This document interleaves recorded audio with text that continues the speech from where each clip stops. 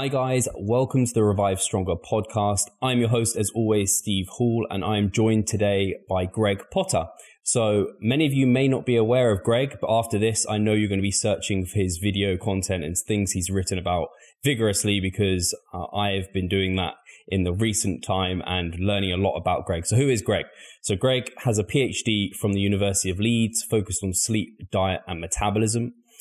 He has been working with Dan Pardy. So many of you will know Dan from a long time ago episode that was all about sleep. And that is something we're going to be talking today about at the Human OS. So he's helping people improve their health and performance by improving their lifestyles. And he's also done work with the BBC World Service, Time Magazine, Reuters, and much more. So he's got a lot of good things to say.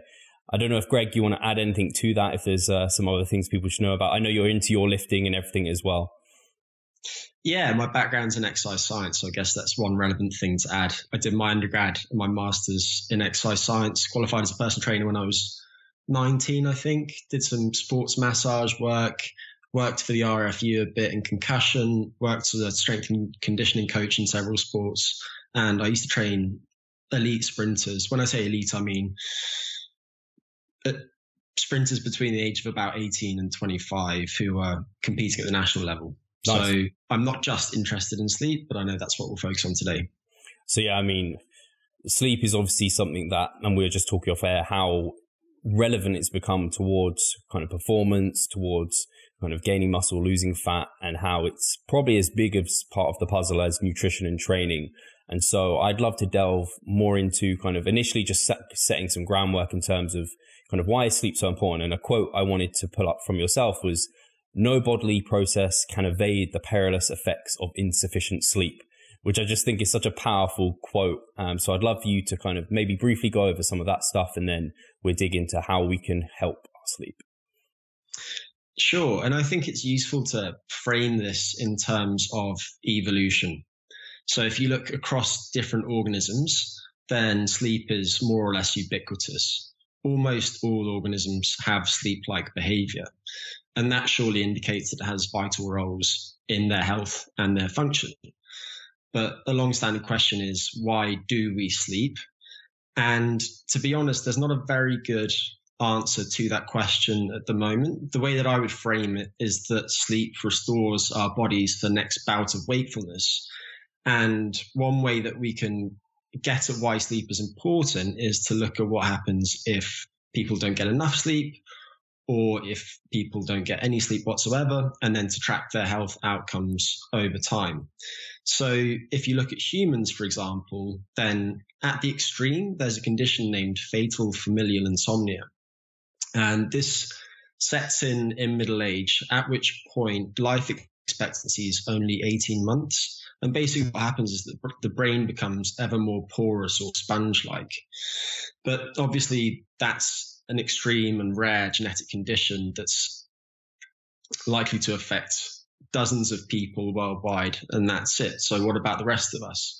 Well, if you ask people to report how long they sleep and then track their health outcomes over time, then what you see is that for each 1 hour reduction in sleep per night, there's about a 6% increase in risk of dying from any cause. And that is likely related to people's risk of various chronic diseases. So, for example, meta-analyses, which are just studies that compile the results of other studies and they weight the results according to how well the studies were done, have consistently shown that insufficient sleep or short sleep is associated with increased risk of cardiovascular disease, which is the leading cause of death worldwide. People who report short sleep have a 45% higher odds of developing obesity in years to come. People who report difficulty sleeping are at 55% higher odds of developing Alzheimer's in years to come, which is the primary form of dementia and leading neurodegenerative cause of death that there is.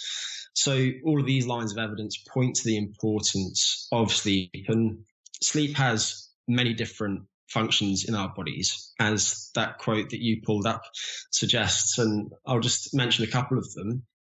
One of them is probably related to the restoration of our nervous systems. So if you look across different organisms, then of all the different things that are predictive of how much sleep an individual organism needs. One of them is the complexity of the nervous system.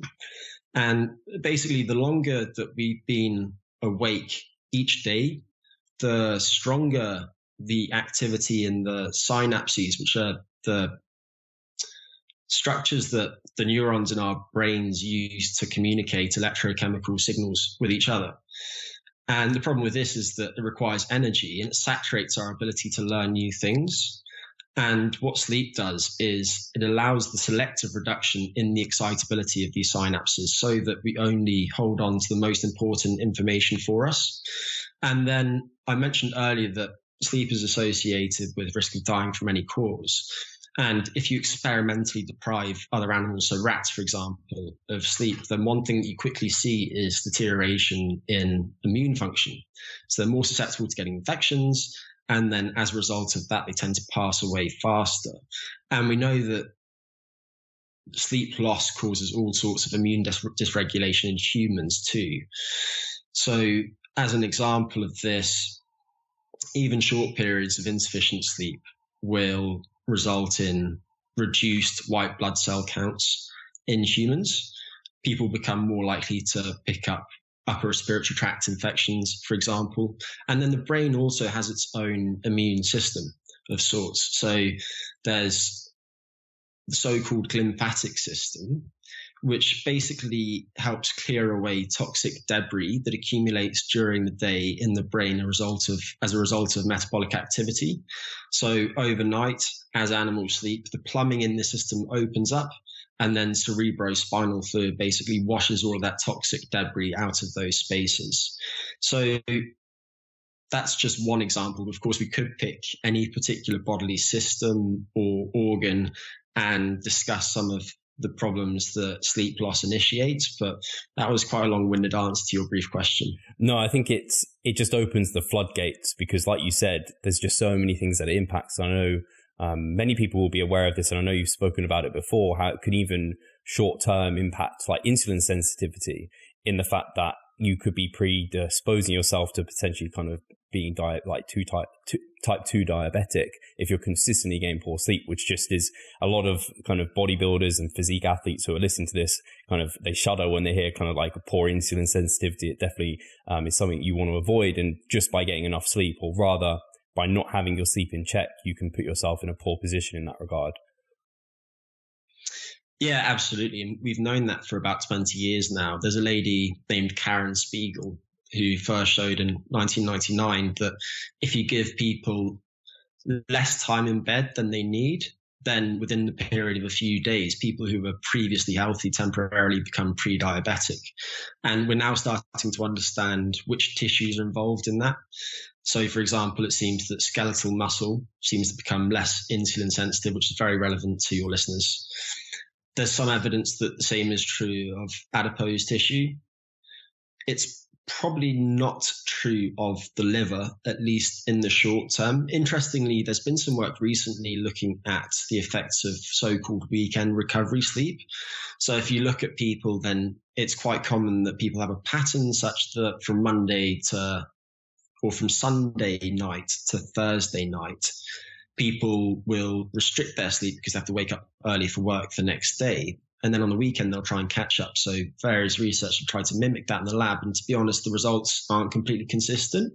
But there was some work published by Ken Wright at the University of Boulder, Colorado, just recently. And their findings suggest that if you try and mimic that in the lab and you give people 5 hours of time in bed each night instead of 9 hours of time in bed, which is probably what they need, by basically having people go to bed 2 hours later and then wake up 2 hours earlier from Sunday to Thursday, then allow people as much time in bed as they like over the weekend. That's not technically correct, but that's what they were trying to get at effectively. What they found is that that weekend recovery sleep doesn't let people fully make up for the effects of sleep loss during the week. So first, it's clear that they don't fully catch up the total amount of sleep that they lost. Second, if you look at the actual architecture of individual sleep bouts, then that supports the same idea that clearly they don't fully compensate for the sleep lost. And then if you look at the outcomes they looked at, so for example, body weight, the timing of people's bodies' clocks, and insulin sensitivity, then in some instances, those outcomes were actually worse after weekend recovery sleep than if people were just continuously sleep restricted. Mm-hmm. So people are now trying to probe some more specific questions related to that idea. But basically, insulin sensitivity is definitely negatively affected. And that's even in controlled circumstances. Something I'd add to that is that people's food decisions tend to be worse after sleep loss too. So if you give people these standardized diets and then don't let them have enough sleep, then you see those effects on insulin sensitivity and oral glucose tolerance, all these different things. But of course, in the real world, it could also be that that's compounded by people gravitating towards very energy dense, palatable, processed foods. They end up consuming more of those foods too. So basically you have a horrible trifecta. Yeah, that does sound horrible. And everyone can relate to it. And we've seen it. Kind of everyone knows someone who is like that, or you've been like that at some point. It's just an easy thing to fall into. Something I'd love to chat about is potentially kind of, you talked about, we've talked about insufficient sleep. What is sufficient sleep? Is there a quantity? And then in terms of quantity, like, is there a certain quality there as well that we have to be aware of? And potentially talk about kind of obviously day-to-day people, but then a lot of the audience here are putting their body through more than what the average person is. So potentially sleep requirements might change there too. Yeah, there's a lot to unpack in those questions. So how much sleep do we need? That's a very difficult question to answer, actually. But what I'll do is I'll mention people who have certain genetic variants that mean that they need less sleep than the rest of us. And then also I'll speak about current guidelines and circumstances in which people might need more or less sleep than normal. So to start with those genetic variants, then of all of the gene mutations that have been identified so far, there's a mutation in a gene named DEC2, which basically causes the people who carry that rare variant to need less sleep than the rest of us. How much sleep do these people need? They still need about 6 hours and 15 minutes on average, which is probably much more sleep than most people would have guessed. Yeah. I think that people imagine that the Margaret Thatchers of the world can get by fine on 2 hours of sleep, and the evidence that we have suggests that that is categorically not the case. So that's one end of the spectrum. If we think about current guidelines, then for adults aged 18 to 64, current National Sleep Foundation guidelines are that people should spend 7 to 9 hours asleep per night. And in truth, how much each of us needs depends on our genetics, but also it depends on our current lives, how much we've been sleeping previously and so on. So which circumstances might modify the amount that each of us needs on an ongoing basis? Well, one of them will be the presence of things like infections. So because of the way that sleep is regulated, if you have an infection, then you tend to need more sleep than normal. Basically, the longer that we've been awake each day, the greater the pressure there is for us to sleep. As we're awake, we have various chemicals that accumulate in our brains that promote sleep, both by inhibiting wake-promoting brain circuits, but also stimulating activity in sleep-promoting ones. And the primary one of these is adenosine. Caffeine acts as an adenosine receptor antagonist, and that's why it promotes wakefulness. But there are a bunch of other ones too, and some of these are, for example, inflammatory cytokines such as IL-1 beta, which is important to immune function. And there are other ones too, prostaglandin D2, nitric oxide, possibly BDNF, a few others.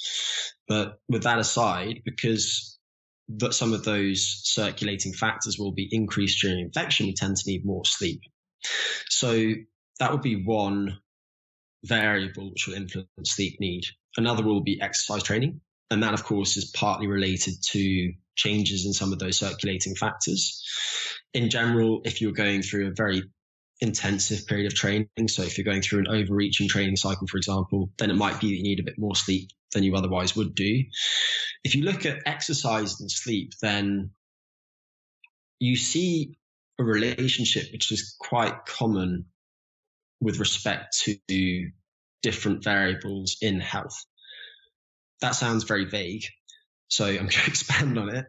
What I mean is that if you take somebody who's completely sedentary and you have them start an exercise training program in which they increase their moderate to vigorous intensity physical activity by a reasonable amount, then you see improvements in various health outcomes. You also tend to see improvements in sleep. So people tend to fall asleep a little bit faster. They tend to spend a little bit more of the time asleep in deep sleep, and they tend to sleep slightly more efficiently. So if you look at their sleep across the night, then from the moment that they try and fall asleep to the moment they wake up in the morning, they tend to be asleep a greater proportion of the time. But then if you take people above and beyond that sweet spot and you have them dramatically crank up their physical activity, then quite often what you see is deterioration in sleep. So it's quite common, for example, for elite athletes to suffer from sleep issues. Maybe a third to a half of all elite athletes report sleep problems. And the sleep problems that they report are dependent on the types of athletes that they are.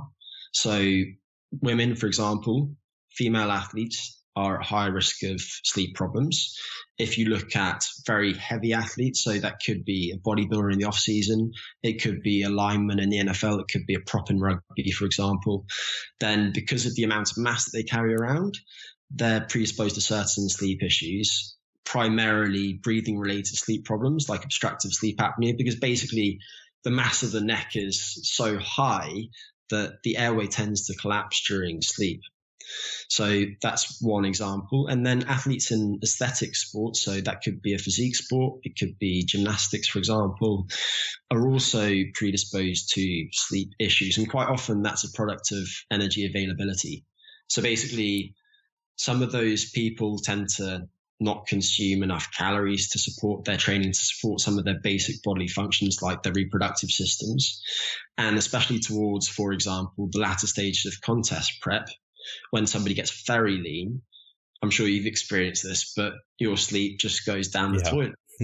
And the reason is that your body wants to wake up so that you can go out, find food, and that food supports your ability to gain fat mass, and then that fat mass acts as a signal in the brain to say that everything's okay.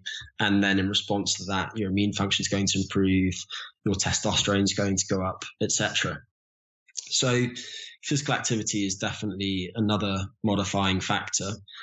And I suppose to cap this question, a good thing to discuss would be how you can go about figuring how much sleep you need. Mm-hmm. And I think that the best way to go about this is to try and remove the brakes on getting enough sleep. And there are certain brakes that are common among people. One of them is caffeine and other stimulants. I speak about caffeine because it's the most commonly consumed psychoactive substance there is. But of course, there are a bunch of them. If you look, for example, at coffee or chocolate, they contain other stimulant compounds, other methylxanthines like theobromine, for example. And then use of prescription stimulants is on the up now too among certain populations. But basically, if you remove some of those for a period of time, then you'll get a better idea of how much sleep you'll need. And probably what you'll find is that, let's say that tomorrow you go cold turkey and you stop consuming any caffeine, any other stimulants, you'll feel rubbish for a bit. And temporarily, your sleep duration might increase quite substantially. But then over time, as you start to pay off that sleep debt, it will stabilize at a certain level. Another issue that some people will face is waking up to an alarm clock in the morning. Mm-hmm. So when possible, I still suggest, even though there's that data that's been published recently on weekend recovery sleep, that people try and catch up on sleep when they can and reduce their use of alarm clocks in the morning.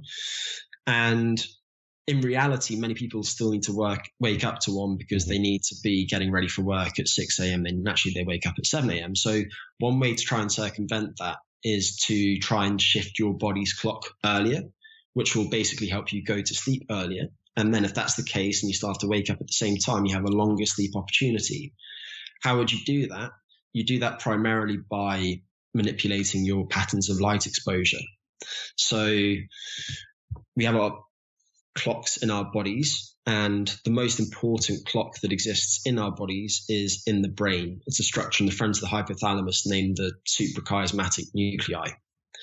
And basically, this structure sits above where the optic nerves from the eyes cross, and it samples information about our patterns of light exposure to keep track of them. And then when the sun sets and we dim the lights at night, that signal is relayed back to a structure named the pineal gland, which synthesizes melatonin. And that basically gets a bunch of different brain circuits ready for sleep. And in this way, if we initiate that darkness signal earlier, then we can help shift our clock earlier, which is the main determinant of the timing of our sleep. So, well, it's one of the determinants of the time of our sleep. So how would that look?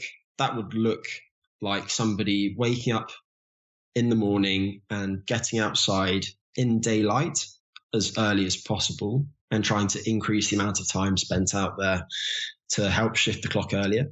And then also being more vigilant about patterns of light exposure in the evening. So, for example, you could use blue blocking glasses, you could dim the lights, you could turn off some of the light selectively, you can use devices such as f.lux for your computer, or Twilight for Android phones, or Night Shift Mode for iPhones, all of these things that basically pull blue light specifically out of the screens, because blue light has the strongest effect on the timing of our body's clocks and probably on alertness too.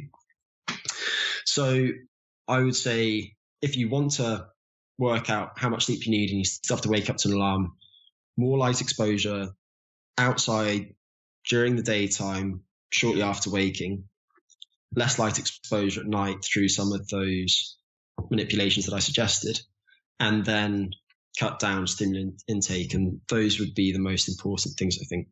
Cool. No, that's super interesting. And I think it's a nice idea I say a nice idea as if no one's going to remove caffeine from their life. I like the thought of kind of at least tapering down caffeine use and things so you can kind of eventually see how things are looking.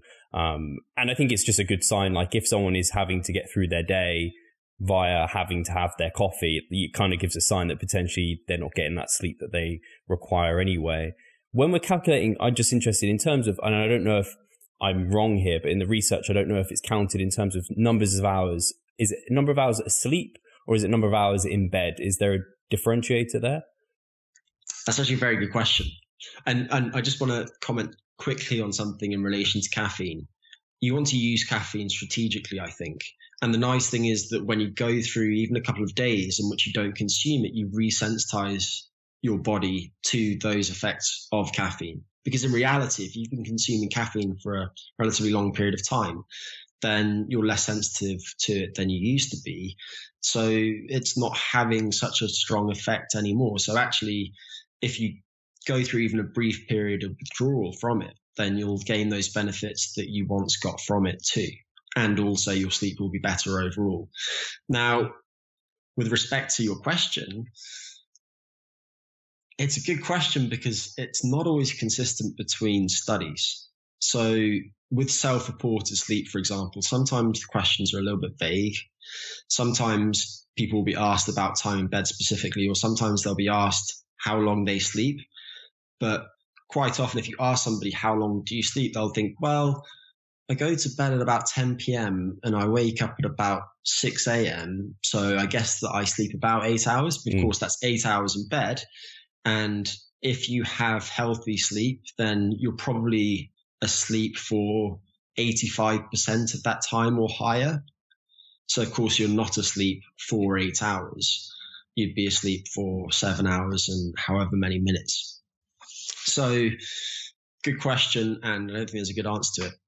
So actually, when we come back to working out how much sleep you need, it's a case of it's actually better to do that individual approach rather than aiming for a certain kind of number of hours in bed or whatever it might be.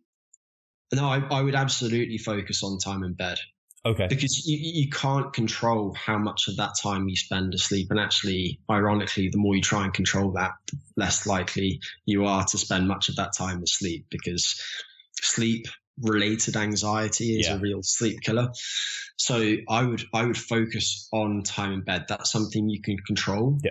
And then all those behaviors that facilitate getting enough time in bed, but also getting you ready to make as much of that time restorative sleep as possible. Mm-hmm.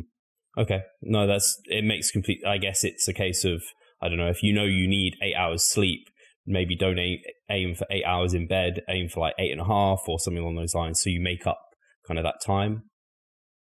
Yeah, I think if you engage in the behaviors that are important to synchronizing your body's clock with a 24-hour day each day, and then you get to bed at the right time for you, because you don't want to go to bed earlier than you feel sleepy. Yeah. You'll just lie in bed staring at the ceiling thinking, why can't I sleep? Why can't I sleep? And actually the quality of your sleep probably won't be as high afterwards either.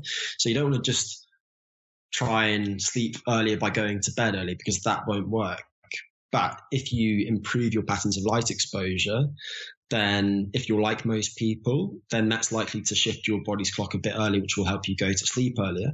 And then once you're in bed, I think initially, if possible, so maybe, for example, during holidays, this is possible, sleep in as long as you can, avoid the alarm clock, minimize your stimulant use, cut it if possible, and then you'll get some sort of baseline for yourself. Recognize that that's a moving target, but the most important thing is getting to bed on time.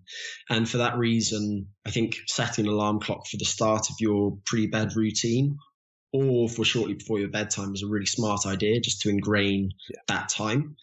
And then sleeping in as much as possible is the way to go. And actually, and this might seem like a weird question or a really obvious answer, in terms of not having an alarm in the morning, how do you know when to get up? Say you wake up like, I don't know, in the middle of the night, and obviously you've only been asleep maybe 4 hours, you go to the loo. How do you kind of decide, okay, this is the time? Is there something you feel, or what would you say there, Greg? It's a very good question, actually. It's not a question that anyone's ever asked me before. Oh. So congrats. So I think it depends on the person. So if I think about myself, for example, because everyone always thinks about themselves first, then I wake up quite early naturally. I go to bed quite early naturally. And I know for me that if light is starting to creep in through my window because the sun's up, then that's probably about the time at which I would naturally get up. And if that hasn't happened yet, then for me, it's likely to be too early. Now, there are some ways that you can check the time without disrupting your sleep too much, because if, for example, you turn off your phone before bed and then you wake up in the middle of the night and you then turn on your phone, then you're exposing yourself to that light, which is going to both affect the time of your body's clock, but also affect alertness. So light has alerting effects that are independent of effects on the circadian system. The circadian system is the fancy term for the biological system that regulates your body's clock. So with that said, you can, for example, get alarm clocks that will project the time of day onto your ceiling, and they'll use red light to do so because red light is least disruptive to our body's clocks. So that's one option. I think there are also alarm clocks that will do things like tell you what time of day it is, as opposed to actually showing you the time of the day with some lights. But with all of that said, if you don't go any of those routes, then it is tricky to know what time of day it is. So I would just say that if you feel that you must check the time of day, then you want to try and expose yourself to as little light as possible at that time. So let's say, for example, you use blue blocking glasses and you have them by your bedside. Then you could put those on and you could turn on your phone at that time. And if you use one of those apps which filters blue light from your screen, then that will make it minimally disruptive. And something I didn't mention earlier is that you can also reduce the brightness settings on those devices too, because it's not just the wavelength or the color of the light that's important, it's also the intensity of the light that's important. And that's one of the reasons that during the daytime, it's important to spend lots of time outside during daylight if possible, because the intensity of light outside is so much higher than what you get in a room like this one at the moment. Just as an example of that, if it's midday in the middle of the summer in London and there are no clouds around, one of those rare days, then you might be exposed to 150,000 lux. and a lux is just the unit of light intensity. Whereas in a well-lit room, indoors at the same time of day, you might be exposed to 750 lux, something like that. So that difference is enormous. And for that reason, spending more time outside during daylight is also really important. So slightly roundabout answer to your question, but hopefully a couple of those tips are useful. No, definitely. And it's funny you said, like, you put it to yourself, because I don't have blackout blinds, but I wear an eye mask. So sometimes I wake up and I have the eye mask on, and then I'm like slowly taking it off, and I'm like, whoa, it's so bright in here, and I don't even realize. And I'm very much the same. As soon as it's like bright in the bedroom, which it is because we have terrible blinds, that's when I'm kind of like, oh, I'm awake now. I can't get back to sleep once it's that bright. That normally works. I'm the same way. And actually, when I first moved to London recently, I didn't have blackout blinds, and that light coming in from outside was really disruptive to my sleep, as was the noise, of course. Yeah. From down the road. But yeah, blackout blinds can be really helpful. Eye masks can, if you find them comfortable. Sometimes, if you're like me, you just find that they slide up your shiny forehead. So you wake up and it's on the pillow next to you or something. But those can be really helpful. And then I mentioned noise there, and things that you can do to drown out noise can also be very helpful. So for example, you can get white noise machines, or because you want your bedroom to be cool, you can use a fan. And that's generally what I use, because that serves the dual purpose of both reducing the temperature, but also drowning out some of those noises too. Yeah, it's really funny. I live just by a railway, it's literally just outside the door. So I have a fan right by me in bed, just like white noise, and then I wear the eye mask. So it works pretty well as a combination. And actually, something you talked about, I thought would be interesting. And I know there's some products out there now that are like, I think they're SAD lights, so they're for seasonal affective disorder. And can they be used for people potentially who can't get out and get that much sun exposure? Can they be a powerful kind of component? Yeah, I think they could be really helpful for those people. So let's say that your morning commute is at 6 a.m. and you're then in the office until 6 p.m. First, it sucks to be you, so I'm sorry. But second, if that's the case and you can't get that type of daylight signal, even if you can't get out at your lunch break, which is what I would suggest, get outside with your colleagues, go for a walk with your friends. Perfect. If that's not the case, then getting one of those light boxes, preferably one which emits at least 15,000 lux, and using that early in your waking day is likely to be helpful. Be especially helpful if you are one of those poor people that struggles with seasonal affective disorder, which is basically deterioration in mood that occurs during short winter days. And one of the things that's predictive of that is changes in the timing of people's bodies' clocks. And what you often find is that if people increase their exposure to bright blue light early in the day, then they can counter some of those changes in their body's clocks, and then also in response to that, improve how they feel.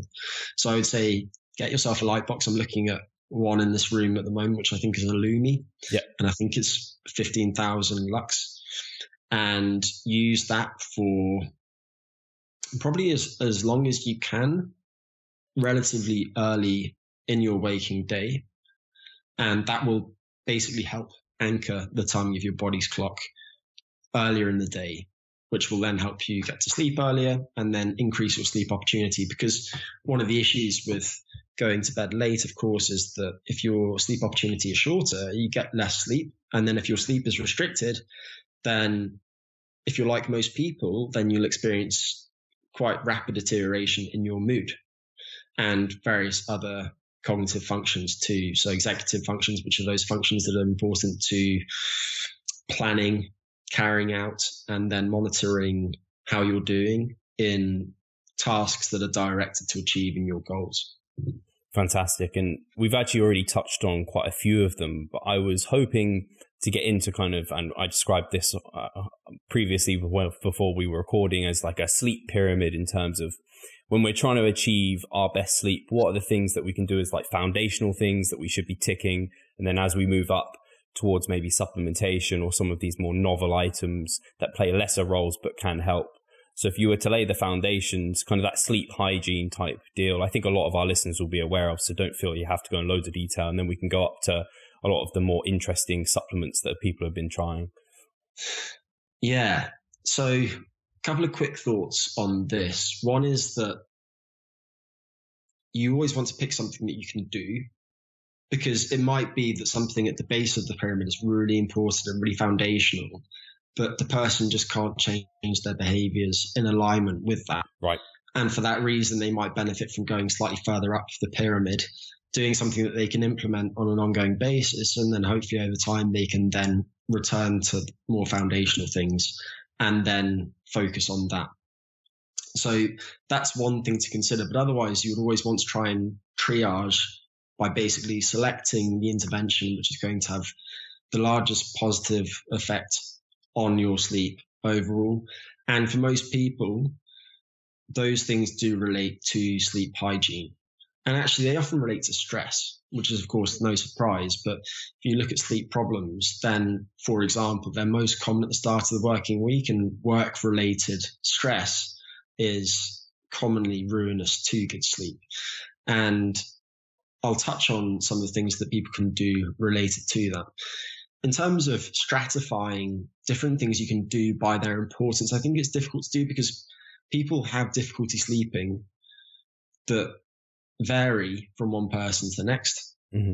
So it could be, for example, one person's very anxious. So things that they can do to reduce their anxiety will be really effective for them. Other people, it might just be that they go to sleep very late, and then for that reason, if they can focus on shifting their sleep earlier, then they will improve that. Other people, it will just be that they consume way too much caffeine. So if they correct that, then their sleep will improve. And other people, if, for example, they drink more than they would do in an ideal world, then if they cut down their booze intake, then that's likely to benefit them. So right. With that spiel aside, what I'll do is I'll just map out things that people can do across the day to give them some sort of chronological basis for Fantastic. This. So during the daytime, already mentioned a couple of these, but plenty of time outside during daylight, and I would suggest at least half an hour, preferably by lunchtime. Regular physical activity is, of course, important, and actually I'm just assuming that your listeners probably don't need to worry about that too much. But probably doing too much, some of them. Yeah, exactly. I was going to say it's probably more relevant for them that overtraining or non-functional overreaching can wreck people's sleep.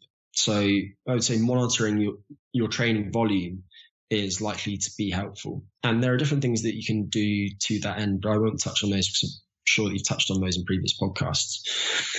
And then otherwise, diet is important during the daytime. So the most important things with respect to sleep are first caffeine, and I'll just give you a hard rule of thumb, and that's consume no more than 2 milligrams of caffeine per kilogram of body mass per day. There's a website named caffeineinformer.com, which contains concentrations of caffeine that are in commonly consumed foods and drinks. So you can refer to that to get some idea of how much caffeine you're consuming on a daily basis. And I would stop consuming caffeine by 9 hours before your planned bedtime. On average, the caffeine half-life, which is the amount of time that it takes for the peak concentration of caffeine in your blood after consuming caffeine to come down by 50%, is about 6 hours. Problem is that the quarter life, so the amount of time for it to come down by 75%, is about 12 hours. So it does actually spend quite a long time in your system.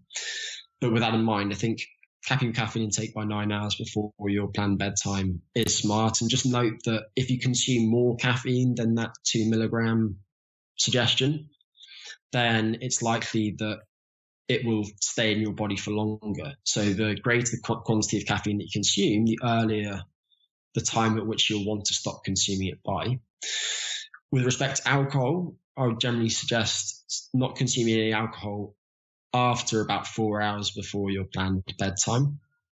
Same rationale goes with respect to the amount of alcohol that you consume, and current guidelines, I think, are for no more than 2 units per day, which is about a pint or a medium glass of wine. So that's important too. And then with respect to the composition of your diet, the evidence isn't that good. If anything, it seems that higher protein intakes might lead to sleep fragmentation. And if anything, actually consuming a relatively high glycemic load dinner seems to support healthy sleep. People tend to fall asleep a little bit faster. And that's probably because if you consume a meal which leads to a strong insulin secretion response by the pancreas, then you tend to direct branched chain amino acids into muscles, and that reduces competition for serotonin. That reduces competition for one of the amino acids, which is a precursor for melatonin synthesis on this large neutral amino acid transporter protein in the brain. So basically, by consuming those carbohydrates, you end up synthesizing a bit more melatonin probably, and then that supports healthy sleep. But what I'd say is that it's more important to focus on diet timing. And in general, I would finish consuming calories for the day by at least 2 hours before your planned bedtime. And there's been some evidence recently to show that if you assign a smaller proportion of your daily energy intake to your dinner, then you tend to have higher activity in the parasympathetic branch of the autonomic nervous system. And then that supports your ability to sleep well that night. And then with respect to your pre-bed routine, I would say about 2 hours before your planned bedtime, start to actively reduce your exposure to light. Dim some lights, put on blue blocking glasses if you want to use them. Turn off some lights if you can't, dim your lights. And then also if you have those apps on your devices, then that will start pulling that type of light out of the screens as the sun sets, which is going to be useful. So at that time, I'd also reduce the brightness settings on those devices.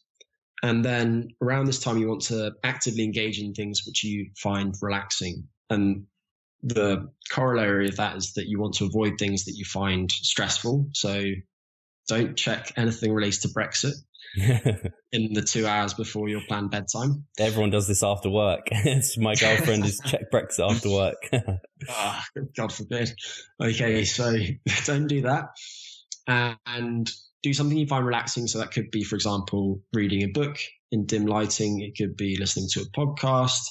One thing that people find very helpful is having a hot shower about an hour before bedtime, 10 minutes, about 40 degrees C is about right. What that will do is increase the temperature of your skin. And then that actually counterintuitively helps your body lose heat, which is important to falling asleep quickly. And it tends to therefore reduce how long it takes people to fall asleep. So have a hot shower, and then afterwards you actually want to put your socks on. That also tends to help people fall asleep faster.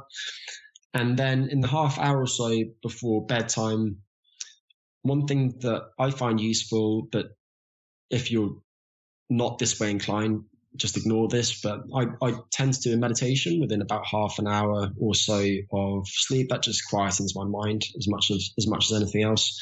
And if you don't want to read, then actually listening to a podcast that you don't find overly stimulating is smart at this time too, because you can do so in dim lighting without worrying about trying to make sense of what's on the page. So that tends to be helpful for lots of people. And then around this time, you want to actively try to reduce the temperature in your bedroom too. So that could be opening the window. If you live in a noisy city like we do, then that might not be the best option for you, in which case you might, for example, adjust the settings on your thermostat. There are some devices that people use if they have lots of money, like the Chili Pad, which is basically something that sits beneath your bed sheets, which you can use to regulate the temperature in your bed, which people find useful. Otherwise, as I mentioned earlier, fans can be useful. And then around the time that you plan to fall asleep, you'll switch the fan on, put on your eye mask if that's something that you use. Also, some people like earplugs. I think many people seem to like silicone earplugs in particular, which I haven't used before. I personally find earplugs a bit uncomfortable because what tends to happen is that you put them in and then you can just hear your heartbeat really loud, and it can be quite distracting if you're not used to it. but those are an option that many people find useful. And they're actually very useful while traveling. For example, if you're sat on a plane, then I would definitely have a spare pair of those handy for situations like that. And then at night time, if you have to wake up in the middle of the night to use the bathroom, then use as little lighting as possible. Make sure that your way to the bathroom is unimpeded. And if you then go back to sleep and can't drop off again within half an hour or so, then I would say you could try meditation if you already are trained in that, if you already practice that in some way. And I quite like a body scan meditation at that time. But otherwise, you want to associate your bed with sleep. So leave your bedroom, go and do something relaxing elsewhere in dim lighting. And then when you feel sleepy again, go back to bed. And it is actually really important that you reinforce that association between your bed and your sleep. So you want to avoid working in your bedroom, for example, during the day. And you also want your bedroom to be as stress-free as possible. And if your bedroom's really cluttered, for example, then you might find that weighs on your mind. Now, one thing that I'll finally mention is with respect to triaging. So you asked at the start about what is most important for most people, and I mentioned stress. And to that end, I think one thing that's really helpful, and there's not strong evidence for this, but there was some work published last year by a guy at Baylor University named Michael Scullin, which basically showed that if you have people write a to-do list for the coming days at bedtime, then they tend to fall asleep faster. And interestingly, this wasn't statistically significant, which probably means nothing to some people. But with that aside, people who listed more items on their to-do list tended to fall asleep the fastest. So basically the idea is that you have what are named Pennebaker-like effects, but basically you offload things from your mind, which otherwise you might be trying to remember for the next day. Damn it, I need to do this at 9 a.m. I have this meeting at 11, and then at 4 I need to go and pick up the kids, whatever it might be. If you make that to-do list, then you're unloading that stuff from your consciousness. So strategies like that to reduce stress can be really helpful for lots of people, I think. And then right at the top of the pyramid for most people would be things like supplements. They are an option, and some of them are somewhat efficacious. You mentioned melatonin, and in my mind, that is still the best widely available sleep aid that there is.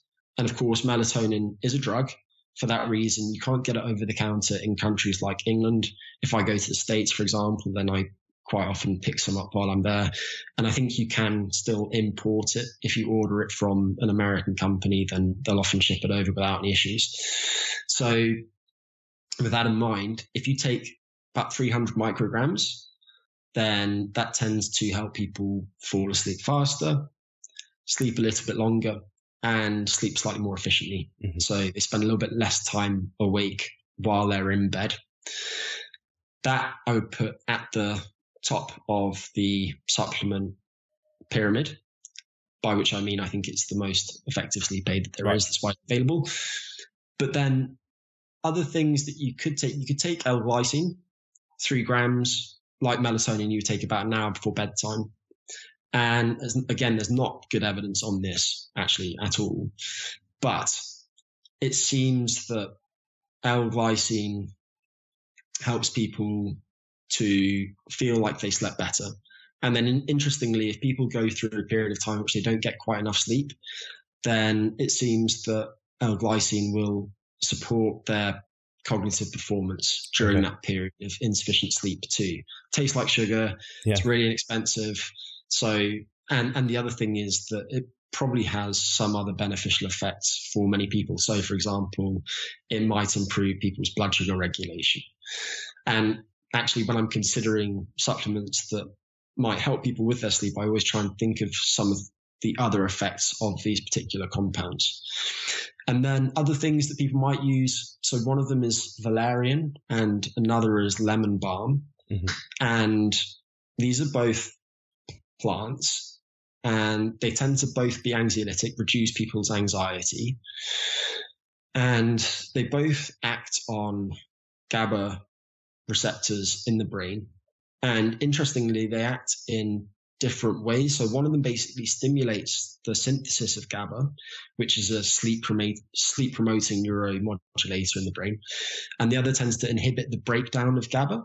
So if you take them both, then you can basically synergistically increase signaling through GABA A receptors. And because of that synergism, it's likely that you can get by with a lower dose of each of them, which could then reduce off-target effects or unintended effects, things that you don't want to happen.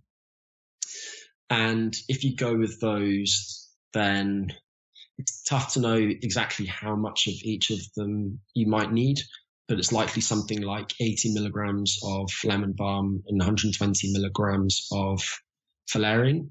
And off the top of my head, I think that you'd want the valerian to contain at least 0.8% valerianic acids, just if you did want to go that route. So that can be helpful. And something I mentioned earlier is that people's sleep issues are best addressed differently according to the individual. So with respect to supplements, if, for example, you're experiencing high levels of anxiety at the moment, then something like valerian or lemon balm might be particularly helpful for you. Mm-hmm. Whereas if you have an issue with the function of your body's clock, melatonin is more likely to be helpful. So I think I'd probably say that those four are a good way to go. Melatonin has the strongest evidence. After that, valerian probably has the strongest evidence. Lemon balm, there's less evidence for, but I think that there's good reason to think that it might be helpful. And then L-glycine, I just think that it's probably generally good for you and it might help with your sleep a little bit. There are all sorts of other things that we could consider, and I've just focused on things that you consume about an hour before bedtime. Something to mention, for example, would be that there are plausibly things that you could do during the day or take during the day to support your sleep at night. So if, for example, you're experiencing high levels of stress, then you might find that supplementing with prebiotics, so for example, 5 grams of galacto-oligosaccharides or fructo-oligosaccharides might be helpful. Certain probiotic strains might also be helpful for that reason.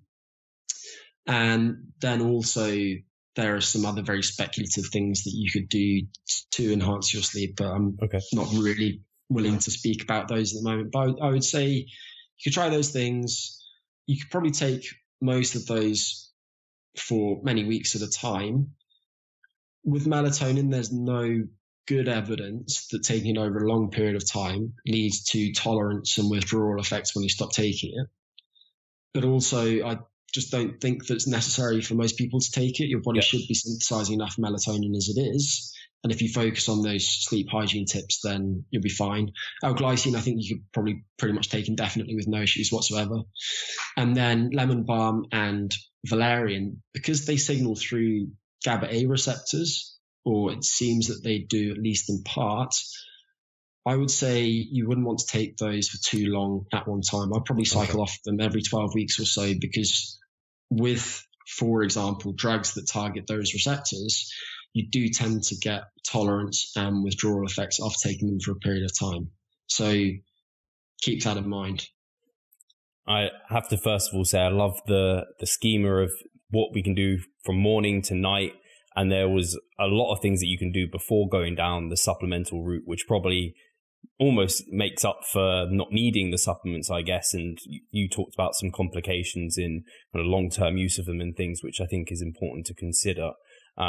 One I would like to hear your opinion on is a big one in the bodybuilding community is ZMA, kind of magnesium and zinc before bed. Is this something that is promoted? From what I've seen, magnesium, maybe. I'm not sure about the zinc part. What's kind of ZMA a good thing to be taken before bed? Yeah, good question. There's not good evidence to support its use in helping people with their sleep. So I think that ZMA probably became popular around the time of the Balco scandal, which you're probably familiar with. Right. Victor Conti, Marion Jones, Dwayne Chambers, all those athletes who tested positive, who were basically being given drugs by this Bay Area Laboratories Cooperative. And I think that they were selling ZMA at the time, and they had some really good marketing hype around it saying, this is great, it will boost your testosterone, you'll sleep better, all these different things. And the truth is that if you look at those individually, so ZMA is zinc, magnesium, and vitamin B6, then there's not strong evidence really to show that they're particularly helpful. With that said, it's almost always the case that if somebody's insufficient in a micronutrient, then correcting that insufficiency is likely to improve their health and quite often their sleep too. And if you look at minerals, for example, then magnesium is the most common mineral insufficiency in the Western world. So I think it's perfectly plausible that magnesium could help with sleep. There's also mechanistic reason to think that it could help with sleep. So if you look in the brain, for example, then the concentration of magnesium ions increases overnight during the sleep period, has this very pronounced circadian rhythm. Okay. And there's also reason to think that zinc might be helpful. And with vitamin B6, high doses of it I'm speaking about very high doses, tend to increase dream salience or how vivid dreams are. Okay. And I haven't looked at this literature recently, but I think that it's a cofactor for one of the enzymes that's involved in melatonin synthesis. But again, most people produce enough melatonin, so it's not really much of an issue. And to get those effects on dreams, you'd have to take very high doses of it, which wouldn't be a good thing to do in the long term. So of the different micronutrients that you could consider for sleep, the strongest evidence actually by far is for vitamin D. And vitamin D is, of course, a very common vitamin deficiency, especially at higher latitudes, especially during wintertime. And people with certain conditions might benefit from it. So, for example, if you have somebody who has lots of musculoskeletal pain, then vitamin D seems to reduce that quite commonly, and pain is likely to keep people up at night. So if it reduces somebody's pain, then it's probably going to improve their sleep. So I probably suggest that people check their vitamin D status and look at supporting that more readily than some of those other things. Of those different things that you mentioned, I think that magnesium is probably likely to be the most useful for most people. With zinc, there's some evidence that zinc-rich foods might help improve certain sleep-related parameters. It's not very strong evidence, though. And then with the B vitamin that you mentioned, might have some effects on dreams in very high doses. Otherwise, there's not really good evidence that it does much of anything. Cool. No, the comments there are really important in terms of just filling in micronutrient deficiencies is something that is important, not necessarily that they're going to kind of be massively role players for sleep. Just inherently, you need to kind of fill that deficit, which I think is great. I think the only other thing I wanted to touch on potentially is just the idea of maybe lavender. I think a lot of people are aware of kind of, I don't know, spraying your bed sheets with lavender or having I forget what it's called, puffs it out. Spritzing it all over the place. Yeah. And then like Cammental tea, are these kind of like old wives' tales, or do they have some ability, I guess, to potentially relax people? Yeah, they probably do. They probably do. And something I didn't mention earlier is that one of the things that makes me reluctant to suggest that people take some of these plant-derived extracts is guaranteeing the purity and the concentrations of active ingredients in them. Because if you take synthetic GABA, for example, if you take pharma GABA, then it's quite easy to standardize what you're getting. But if you take valerian or chamomile or lavender or whatever it might be, magnolia bark, then it's difficult to guarantee exactly what you're getting. Now, with that said, there is a standardized lavender product which has been used in the research. I think the brand name is Silexan, right. Silexan. And lavender seems to be useful again for people with anxiety and anxiety-related sleep issues. And there's quite good evidence that it does help some people sleep better. I put it a little bit below valerian in terms of the strength of that evidence. It might actually be a bit higher than lemon balm. I just think there's nice synergy between lemon balm and valerian, and also they have some complementary mechanisms that I didn't mention. So I think lavender can be helpful for some people. Interestingly, and you mentioned aromatherapy there, I think the evidence for aromatherapy might actually be stronger. And that's something that people can do. One of the issues with aromatherapy is that people's sense of smell quite quickly adapts to the smells in the environment. And for that reason, probably the best way to expose yourself to it would be intermittently, but you'd have to have some sort of device which is intermittently spritzing you with lavender during the night. And that might be difficult to operationalize, but it can definitely be helpful. And actually you can use it in a very targeted way for certain outcomes. So for example, there's something named targeted memory reactivation that it can be used for. Let's say that you have an important exam coming up in a month's time. While you're studying during the day, you have some lavender essence nearby, and you can smell that. And if you then expose yourself to that scent that night, then it's as if it tickles your brain in a way that basically triggers the reactivation of what you were learning. Interesting. And then that can help consolidate those memories. And there's quite strong evidence for that with respect to a few different aromas, but lavender is definitely one of them that's been used, and it seems to be useful. And I'm just trying to think about the other thing that you mentioned, lavender and chamomile. Chamomile, there have been a few studies that have looked at chamomile extracts and chamomile teas, and sometimes they suggest that it might be useful. One thing I haven't mentioned is that many of these studies are quite poorly designed. So I don't recall the specifics of the chamomile studies, but just as a general comment, sometimes, for example, there's no placebo control. Right. As you can imagine, it's difficult to have a placebo control for chamomile tea. If you give somebody fennel tea, then the taste is quite distinctive. So what can you do? It's tricky. You could try and remove some of the active compounds, but that becomes very quickly. So I would say you can try it, and there's likely no harm in doing so. One issue, though, with taking something like a tea around bedtime is just that you're likely to need to wake up to urinate at night thereafter. And actually, for that reason, I generally suggest that people stop consuming any fluids at their dinner or by their dinner, so that that's less likely to happen. And I don't know if there's good evidence for this, but personally, I find that chamomile has a diuretic effect. Right. And if I consume it too late in the day, then I'm likely to need to wake up to use the bathroom. So it depends on the person. There's not particularly good evidence for it. It's something that you can try that's readily available, that's unlikely to hurt. Yep. And also some of the polyphenols in things like chamomile likely have some other health benefits too. Okay. So give it a go. Wouldn't expect any miracles. And I also wouldn't put it particularly high up my list of recommendations. Cool. No, fantastic, Greg. It's really interesting. I know we spent probably too much time on the supplementation because not many of them do a whole lot at the moment that we are aware of.